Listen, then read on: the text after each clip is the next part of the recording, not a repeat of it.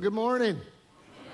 It's good to see you guys. I want to welcome those of you who are joining us right now at another place in this building or at an offsite campus or online. We're glad that you guys are along too. Hey, before I get into what I want to talk about, let's talk about the new year. How many of you are glad there's a new year coming? You could use a reboot, a little bit of a reboot and fresh start. And we're excited about the new year. We have declared that at Seacoast, this is going to be a year in the Word. And there's a lot to that. But one of the things we're going to do is, well, we start the new year with 21 days of fasting and prayer to just kind of get us in the right mood.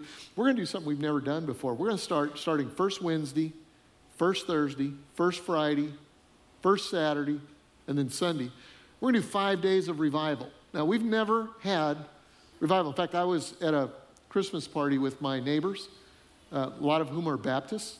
And I said, we're going to do 5 days of revival. They said, you know, that's a Baptist thing. I said, well, we're going to redeem the word, okay? And so, anyway, we're going to do 5 days. We're going to start first Wednesday with Herbert Cooper. He's my friend who pastors in Oklahoma City.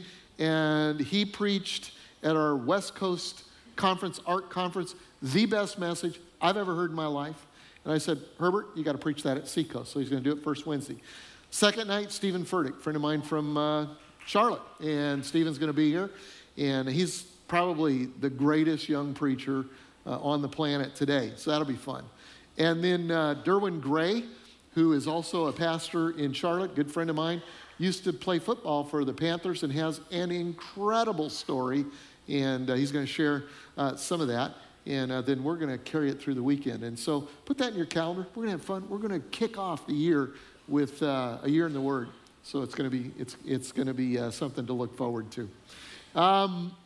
We're in a series called Regifting. How many of you have ever regifted anything? Okay, bunch of liars. How many of you? Let me give you another chance. How many of you regifted something already this Christmas? Okay, you've done that. Okay, good. Good. Now, normally, regifting is not something you intentionally do. It just kind of happens. Now, some people intentionally do it, like Josh Walters. A father purposefully abuses his children by taking their gifts. That's from last week's message. By the way, he did a great job with that. Not with the regifting, but with the message. But usually it just sneaks up on you, right? You come down to the last week before Christmas, this one. You don't want to go to the malls. I mean, yesterday, Deb said, would you like to go to Town Center? I said, I would rather put glass underneath my fingernails than go to Town Center. I'm not going there, you know. And you remember you forgot a gift for somebody, and so you just kind of scrounge around, and you find something that you could regift. Or maybe somebody sends you something. This happened to me this week. Somebody sent me something. I'm apparently on their list. They're not on mine. And so I took something that somebody else sent me and regifted, right? I mean, you just do that. It's just kind of part of the overall process, and it's kind of fun. How many of you have ever been to an intentional regifting party? Anybody been to one of those? Used to call them white elephant parties. Maybe they still do. Anybody been to one of those? White elephant party, let me explain it to you. You go to a party. They usually have a limit on how much you can spend on a gift. They say, oh, you know, $10. All right, go buy something for $10. Bring it to the party, wrapped up, and then they pass out numbers to everybody, 1 through how many people are there. And number 1, when it comes their turn, which they're first, by the way, number 1 is, they go, and that's just in case you were wondering. But anyway, they go and they pick up a gift, and they bring it back. They choose carefully. Could be a big box. Big boxes are scary because usually $10, there's something weird inside of a big box. They get a gift. They come back to their seat. They unwrap it, and then number 2 gets up. And if number 2 can do one of 2 things, they can go to the tree and get a gift, or they can steal the gift that's the regifting part, steal a gift from number 1. Some of you ever played that, and then you know, there's only so many times you can steal. You want to stay in the game. It's fun, usually. I have a group of friends that tomorrow we're having a party for the 23rd or 4th straight year. They're here in the church. They know who they are, and it's one of those parties. Now, among my friends, there are some people who are they're nice, conscientious, like my wife. In fact, she was saying to me today, we've got to get something nice for the regifting party. Every few years, they'll invite somebody new to the party. We call that fresh meat. And most of my friends are ruthless. In fact, I was talking to one of them after service last night. They've been on a year-long hunt for some worthless, demeaning gift. And so here's what happens. When it's your turn, if you happen to get a gift from one of the nice people, and it's a nice gift, you try to hide it because you don't want somebody to steal it. You know, put it underneath paper or whatever. If you get, a gift that's just kind of so-so, you try to display it so somebody else will take it because you want to be in the game. It's not about what you get. It's about being in the game. Let's suppose you get one of the worthless, demeaning gifts. You're going home with it. And somebody in the group is going to start the song, happens every year. Na, na, na, na, na, na, na, na. Hey, hey, hey, sing it together. Goodbye. Yeah, because you're not going to be in the game anymore. You're going home with that. I've gone home with, let's see if I've got them here, mismatched socks. Very handy. 1 year, one of my friends, I picked up one of these, what do you call them, bags, Christmas bags. I got the nice, all that, look harmless. Reach in there, and it's hairy, and it is the hoofs off of a deer that they just shot.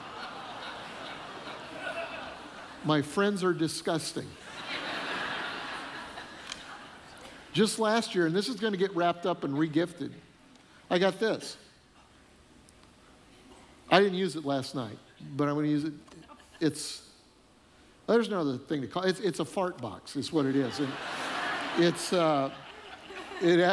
got a remote control.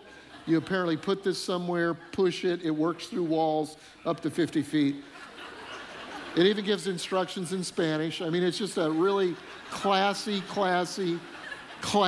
gift. That's my friends, okay? It's what you do after 23, 24 years. They're disgusting people. Well, my friends are intentional about ruthlessly regifting the most worthless possible gifts. Well, we're in a series about being intentional in regifting God's best gifts at Christmas. And we've talked about the gift of hope and regifting that, and the gift of joy. And this week I want to talk a little bit about regifting God's gift of peace. And before I kind of read the scripture, because this will be a scripture we'll use at Christmas Eve also. I hope you're planning on coming to the Christmas Eve service. There's little invitations on all of your chairs, and invite somebody. This could be the service. This could be a time that changes their life. More people that don't normally attend church will come at Christmas Eve than any other time, including Easter. And so don't waste that. Don't waste that. Invite somebody to come with you. So let's read. Luke 2 and verse 8. I'll read it and you just kind of follow along. That night there were shepherds staying in the fields nearby. They were guarding their flocks of sheep. And suddenly an angel of the Lord appeared among them, and the radiance of the Lord's glory surrounded them, and they were terrified. Just a thought. When God intervenes in your life, ultimately it's good, but at first it can be terrifying. Do you agree with that? When God wants to move you forward, it can be kind of startling. It can be kind of startling. That's what happened to them. They were terrified. But the angel reassured them, don't be afraid. I bring you good news that will bring great joy to all people. The Savior, yes, the Messiah, the Lord, has been born today in Bethlehem, the city of David. And you will recognize him by this sign. You will find a baby wrapped snugly in strips of cloth, lying in a manger. And suddenly the angel was joined by a vast host of others, the armies of heaven, praising God and saying, "Glory to God in the highest, and peace on earth to those with whom God is pleased." I want you to think about that. He says peace. When the Spirit of Jesus is there, there will be peace. And it will be peace on earth to those whom God is pleased. For most of us, peace is elusive. Many of us, anyway, this Christmas. We'd love to have some internal peace. Maybe we regret some mistakes that we made this year. Or maybe at some point in our past, they keep coming up, and we would just like to have peace. Or maybe it's not so much a mistake, but it's a weakness inside of us. Weak area. And maybe you're ashamed and you wish that people didn't know, and you want to be better, and you can't have peace.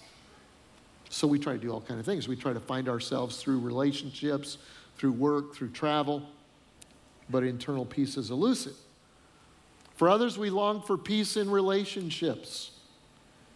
Maybe we're looking for someone to share our life with, and we're looking for the right person, and we just feel like if I could just have that relationship, there would be peace in this area that brings turmoil.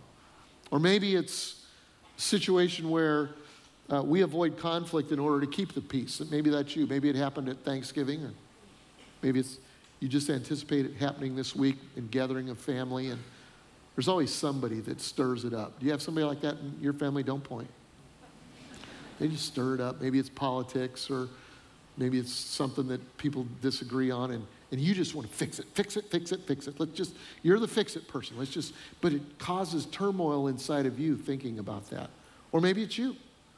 We get frustrated and angry over the mistakes of those around us, and we're not at peace. Relational peace can sometimes be elusive, and some of us, we struggle with an uncertain tomorrow. Maybe there's a doctor's report, or there's a financial situation, or maybe we even think about the world that we live in, and what is it like, and what's it going to be like, and we want to have peace. So where can we find that? The angel said that peace could be found in a manger in Bethlehem.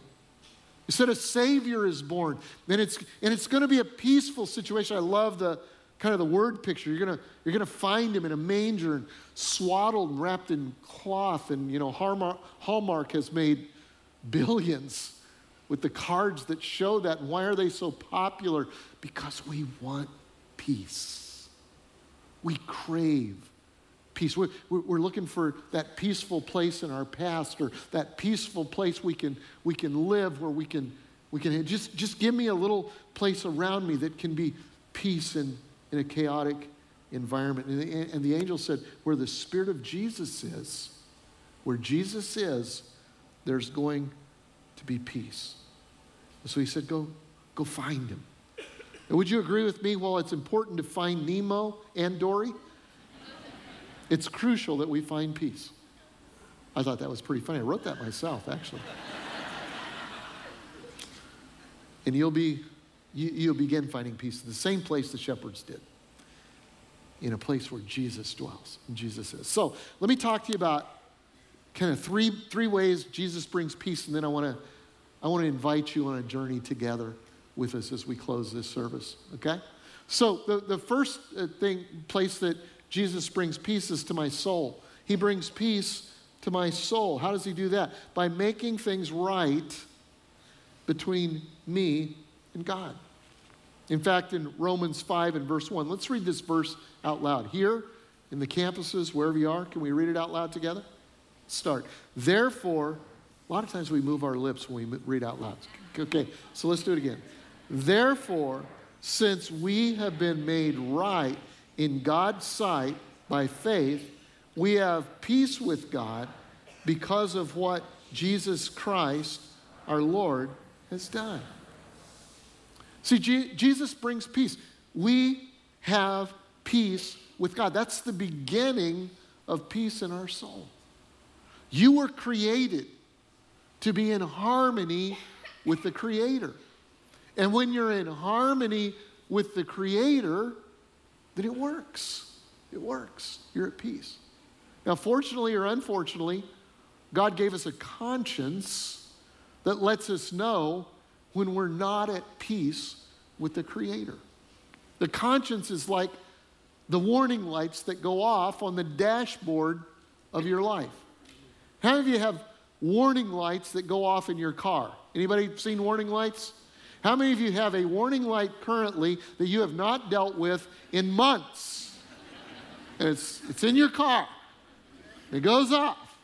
And that warning light says what? Something is wrong. If you don't get it fixed, you're going to have a problem. Okay, right? You ignore it, but it's still there. The same thing that our conscience does. It says something is wrong. The wrong is called sin. It separates us from God. It gets us out of harmony. When you are in harmony with God, life works. Life works. It lives really well. But when you're not in harmony with God, life doesn't work. Life doesn't work. The Bible says a lot. I won't get... So anyway, so you have a conscience. And it says that Jesus came and he became the sacrifice for our wrongness, our sin, so that we could have peace with God.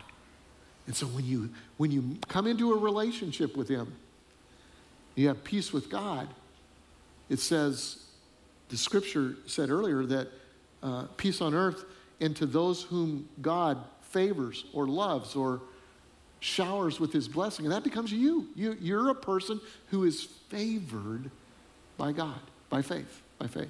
Now, how many of you have ever had false warning lights on the dashboard of your car? Anybody had those?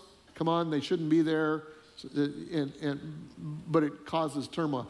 So we were driving to Birmingham, not this week, but the week before.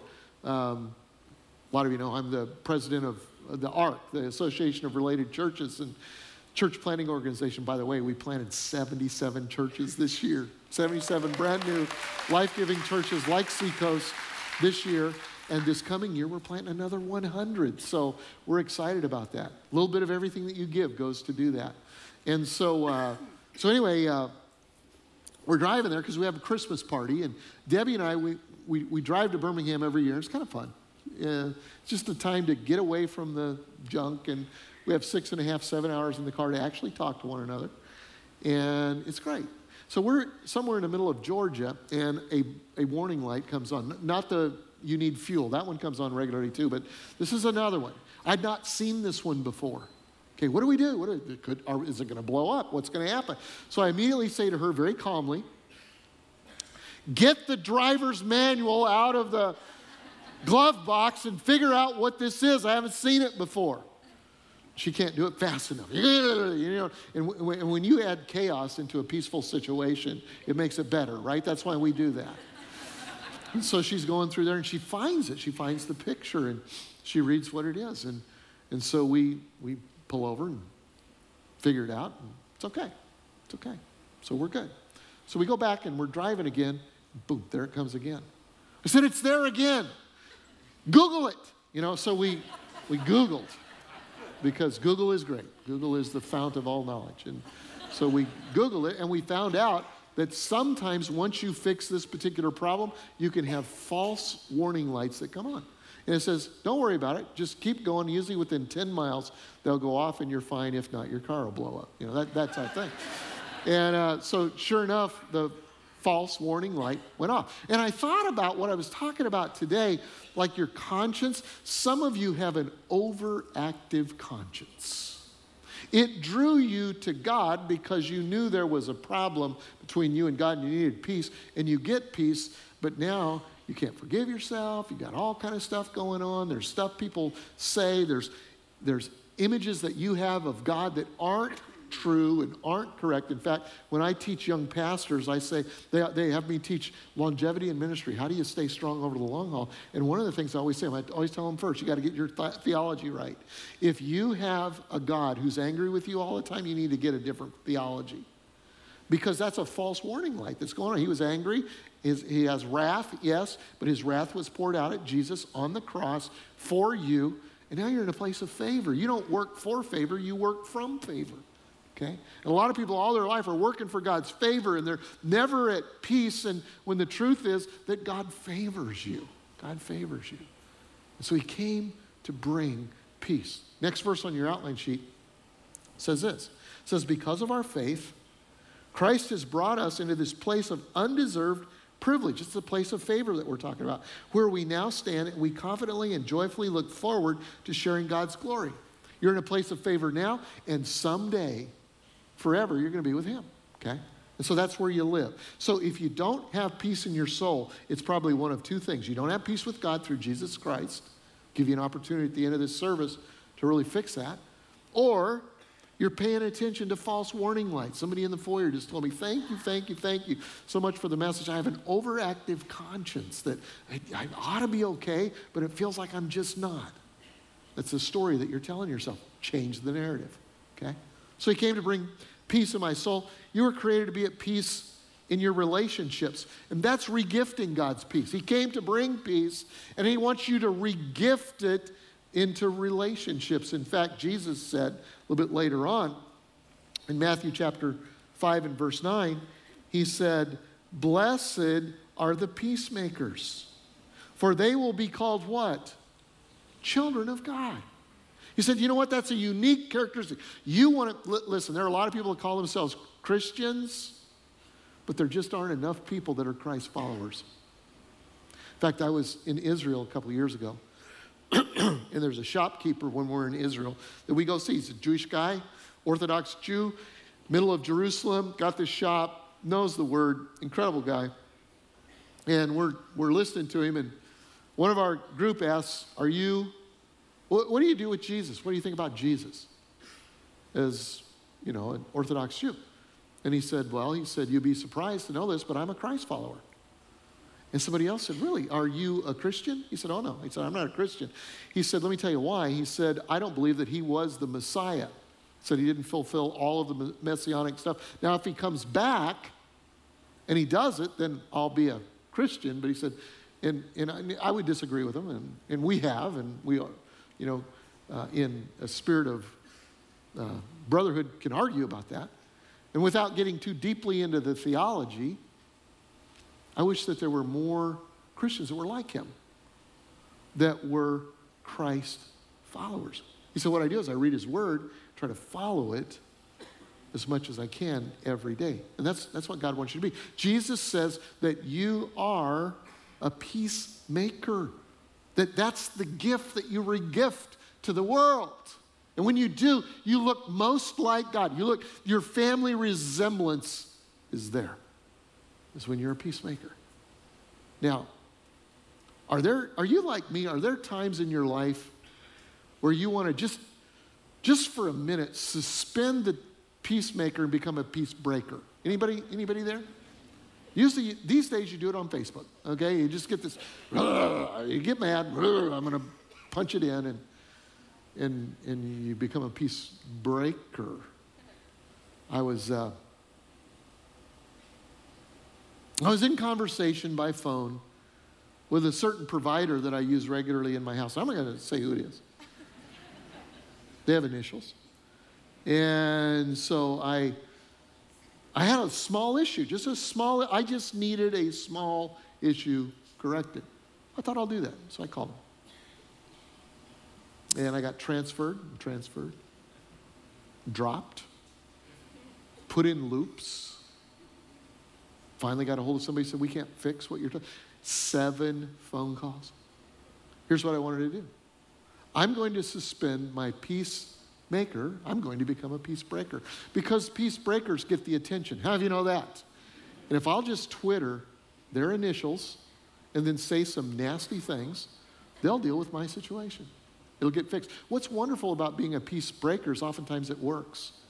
In fact, when I wrote my book, anybody read my book? Okay. I call it a non-New York Times bestseller. And right as it was being published, my publisher said, we want you to do some interviews, and we also want you to write, some blogs for Huffington Post and some places like that. But you've got to be controversial.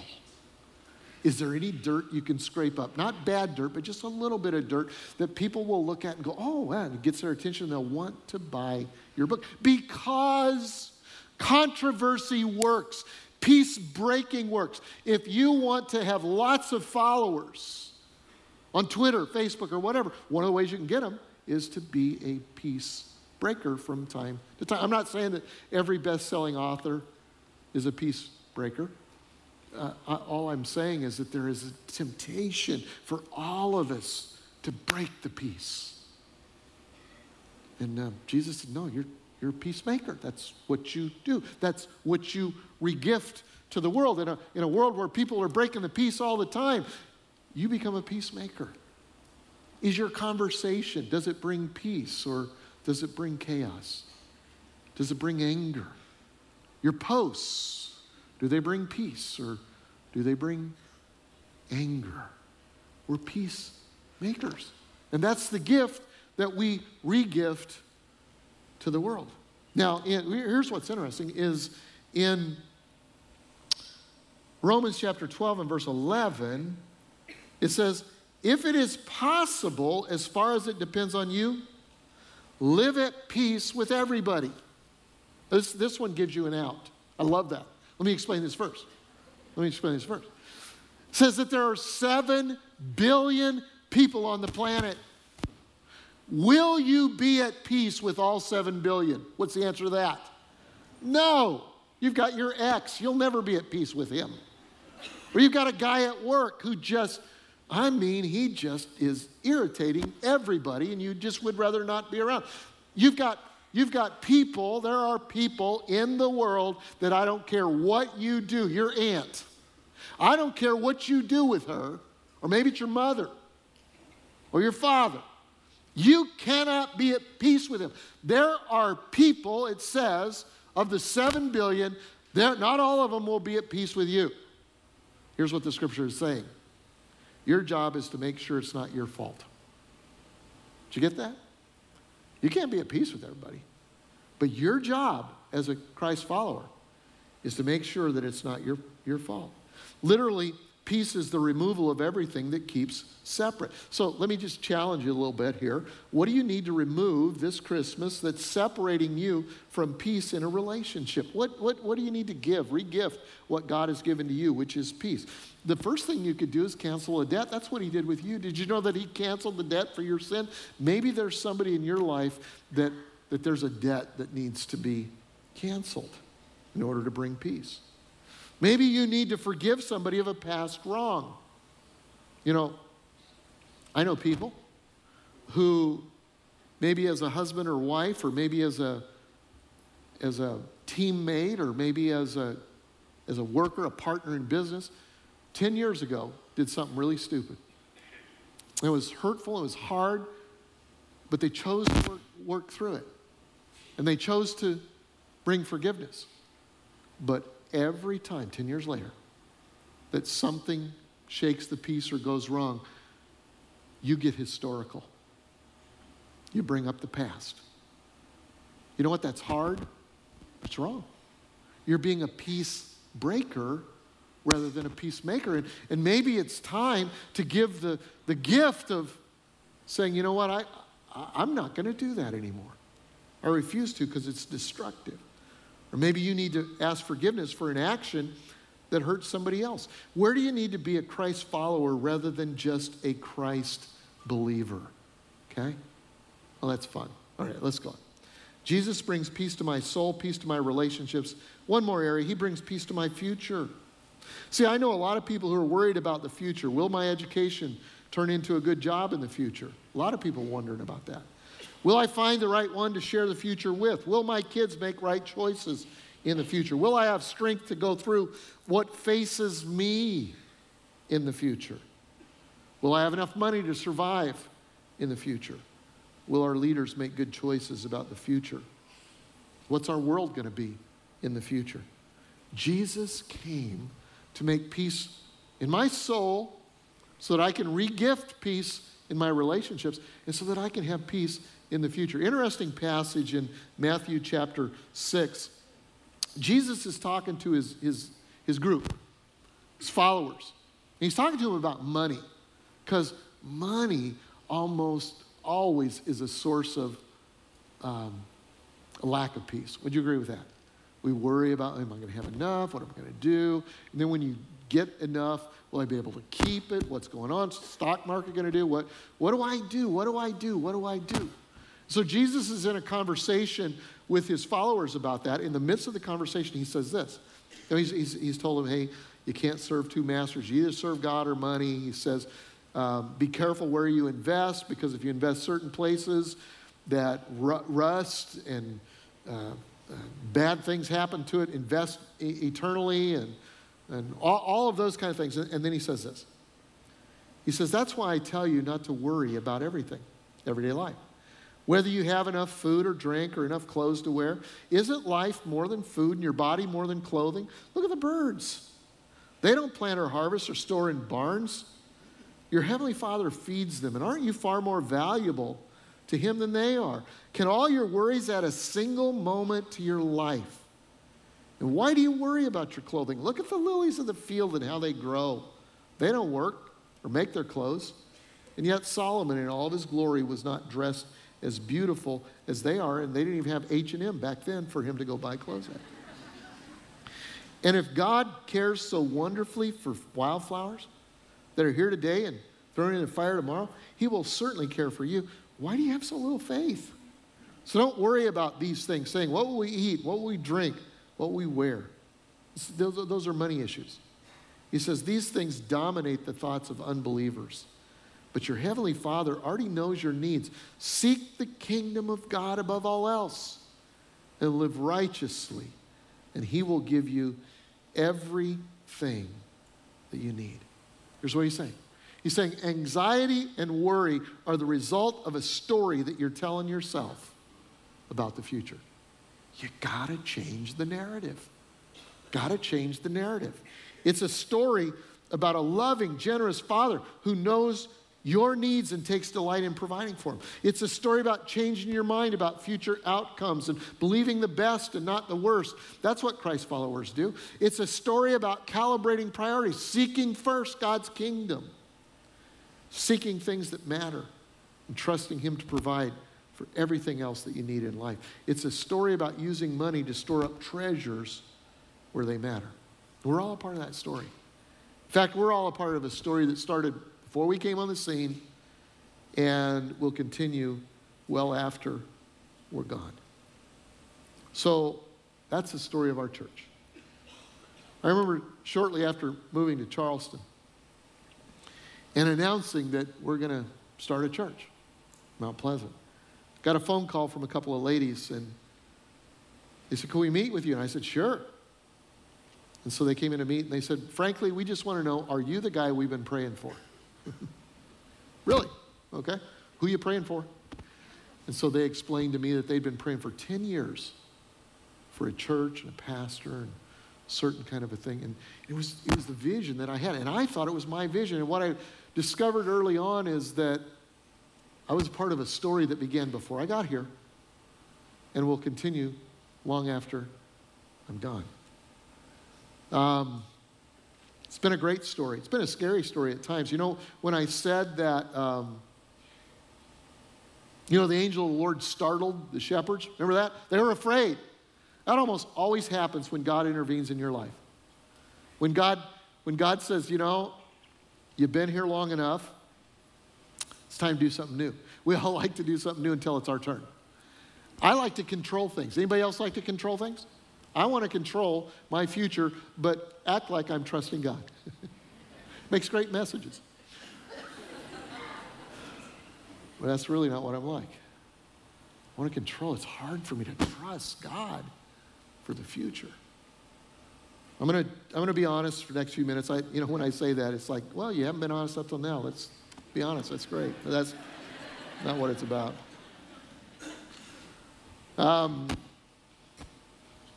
Over the years, people have asked me in a lot of different ways, did you ever dream Seacoast would be like it is today? Every once in a while, I'll do newspaper interviews, magazine articles, things like that. I was doing one with the Tennessean, Nashville.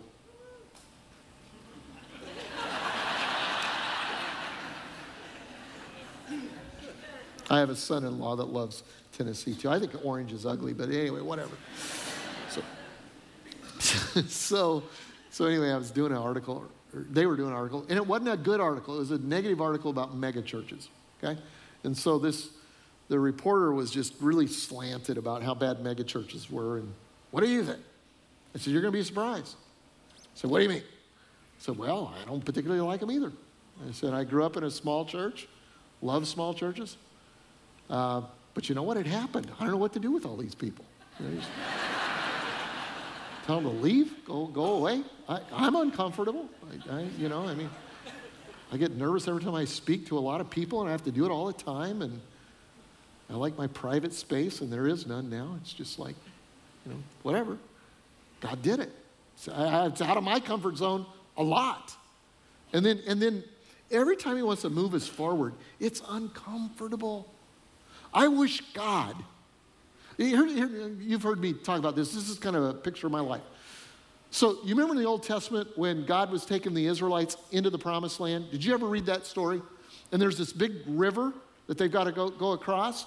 And oh, by the way, it's high tide, okay? It's high tide when they got to go across. You're thinking, God, if you want us to go across, at least it will be low tide, right? So we can see the rocks, all that kind of stuff. But no, God always, almost always wants you to do things when it's not the right time. Anybody agree with that? Okay. So it's high tide, and then he says, here's how we're going to do it. Last time, the leader smacked the water, and the water parted, and you guys went by on dry land. And I go, I'm in for that. I'm in for that. Let's smack the water. That's fun. Then we'll go across. He says, this time we're not going to do that. What I want you to do is I want the leaders to go across. The worship team first. They're the ones with the skinny jeans. And you just get them out into the water first. And then I want the leaders to go, and somewhere between, the time you get in and before you drown, I'm going to show up. If that's me, and I'm first in line, I'm going to get down and I'm going to say, I got a rock in my shoe. Y'all go ahead. I'll be there in a minute. Because that's who I am. That's who I am. And God usually goes, no, I want you to step in, and then I'll show up, and then we'll all have a testimony after it's over. I don't want a testimony. I just want to be at peace. Just leave me alone, God. And so at every step of this church's life, when it's time to move on, to move into something new, I've got to lead the charge. And where inside my heart's going, I'd just soon stay where we are. We'll stay. It's peaceful here. It's peaceful here. I remember our first building. In fact, you guys don't know this, but when we started this church, I was never going to build a building. Because that's just kind of who I am. Colorado laid back, don't need buildings. We're going to be a church that never builds a building. Well, we ran out of buildings about 2 years in Mount Pleasant. We're in the last building we could get, and they said, you got to be out by the next school year. So, okay, we'll get a building. And so I can remember challenging everybody. We had about 225 people, 60 families rallied together. And said, okay, let's do this. And we sacrificed and we gave. And we're just a few months away from actually opening the building, and the bank calls me. I love bankers. Some of you are bankers. But I wish you'd leave me alone sometimes. And bank called me on a Wednesday and said, unless you come up with $36,000, I think it was, more cash by Monday, then we're stopping the project. We're going to give you the rest of the money. Like, wonderful. Now, for some of you, $36,000 is nothing. $36,000. We had already given and given and given and sacrificed. We did not have money in the bank. What are we going to do? And I'm honest with you. I'm not very good at raising money. But I won't say that. God's allowed us to use it. But I'm a pastor. I'm not a professional fundraiser, okay? I like preaching good sermons. I'm just not all that. I got friends that are great at raising money, and I'm not. Well, maybe I am, but I don't know. Whatever. I just don't like doing it. And so I go, what am I going to do? Well, I thought, we have a Wednesday night service. We'll take an offering. And then I remembered we only have 25 people that come on Wednesday night. True story. And so, except for when we're going to raise money, then we have about 18. And so, I'm thinking, okay, so I'm praying that day, and I'm praying, God, let all the rich people in our church, as if we had any, okay, make sure they're here on Wednesday night. Not a single person of means showed up on Wednesday night. Thinking, oh, God, what do I do? Take an offering. So I told the people, I just said, hey, we need $36,000, and we're going to have a miracle. We're going to witness a miracle. By faith, I was saying that. Didn't really believe it, but I thought maybe we could, whatever. And so, I did kind of. But anyway, so we took an offering. Doesn't take long to take an offering with 22 people. And this single mother stands up and says, you know what? Because when you have 22 people, anybody can stand up and say anything they want to. And so she stood up, she said, could we take another offering? I didn't give sacrificially that time. I explained, well, we only take one offering usually. And a guy in the front row stands up and says, I'll match everything that comes in this next offering. I said, we're taking another offering. We're going to do that. Good. It's great. Let's take more offerings. Anybody else want to match something? And so, long story short, by the end of the weekend, a spirit of generosity came over our church. People came, we heard that we want to give. In fact, I had a neighbor that didn't know God from page 3. But he liked me, liked our church, and he said, I want to give. I think this is great. I want to be a part of this. It was amazing. It was amazing. But it was scary. Scary. We got to move forward. I just soon stay here, but we've got to move forward. And so we're there today. We got to move forward. I just soon stay here. But God says, no, you're a part of a bigger story that began before you came and will be continuing long after you leave. The town has grown. You're in a service right now that it's standing room only in here. There are people around TVs and everything else. And when I say to you, invite your friends, you go, where would they sit? So we want to build the future. We want to build the future for people who will be here long after we're here. And we need a miracle. And the miracle is big. But God, I think, is saying, this is a gift. And I really do feel like here in Mount Pleasant, that what we give, what we build, what we do is a gift to the future. It's to re-gift. It's saying, God, you have changed my life. You've changed my family. You fill in the blank. And I want to sacrificially give to the future, because it's a story that started before I came, and it's a story that's going to be long after I leave. And so we're saying that today we're bringing a miracle offering and end of the year gifts. And what was interesting is this week, one family, in January or February of this year, we said, hey, can you make a commitment so we can know what we can do toward what we called Imagine? We're still calling it Imagine. They called and said, hey, we pledged $50,000 and we made our pledge. Would it be all right if we upped it to $250,000 and brought a gift for that? I said, yeah, that's okay. You can do that. It's great. Had a guy sitting right here this morning that came in and came to me after the service and said, I had to double what I was going to do. I just hate that when God does that. Me too, but I think it was a good thing today. I had another guy this past week that we heard what we were going to do. He said, you know what, I've got a 68 Camaro that I drive about 50 miles a year. Sits in a barn somewhere. He said, the Lord spoke to me that I'd get a lot more eternal use by just giving it to the church and to sell. I thought, that's great. I would like to have a 68 Camaro. But that's not how it works around here.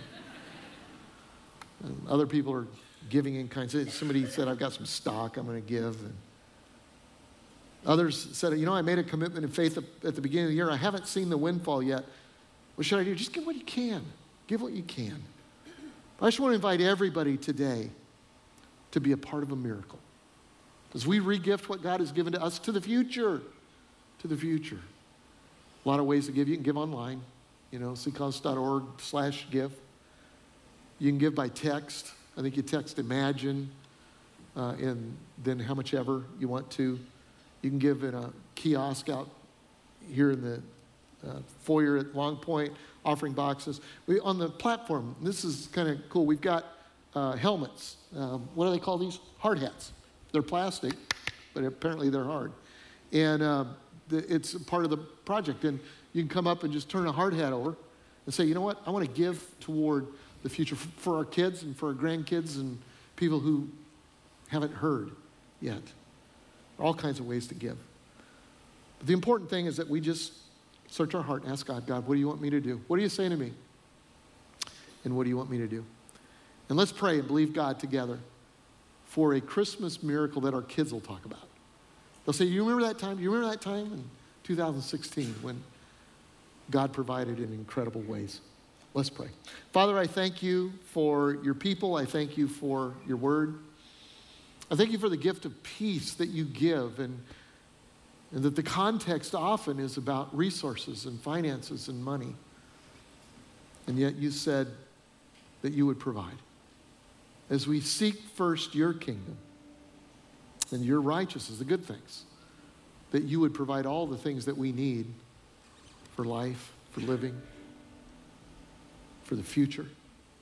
And so today we're going to trust you in that. God, I pray that your kingdom would come and your will would be done as we seek you. In Jesus' name we pray. Amen. Amen.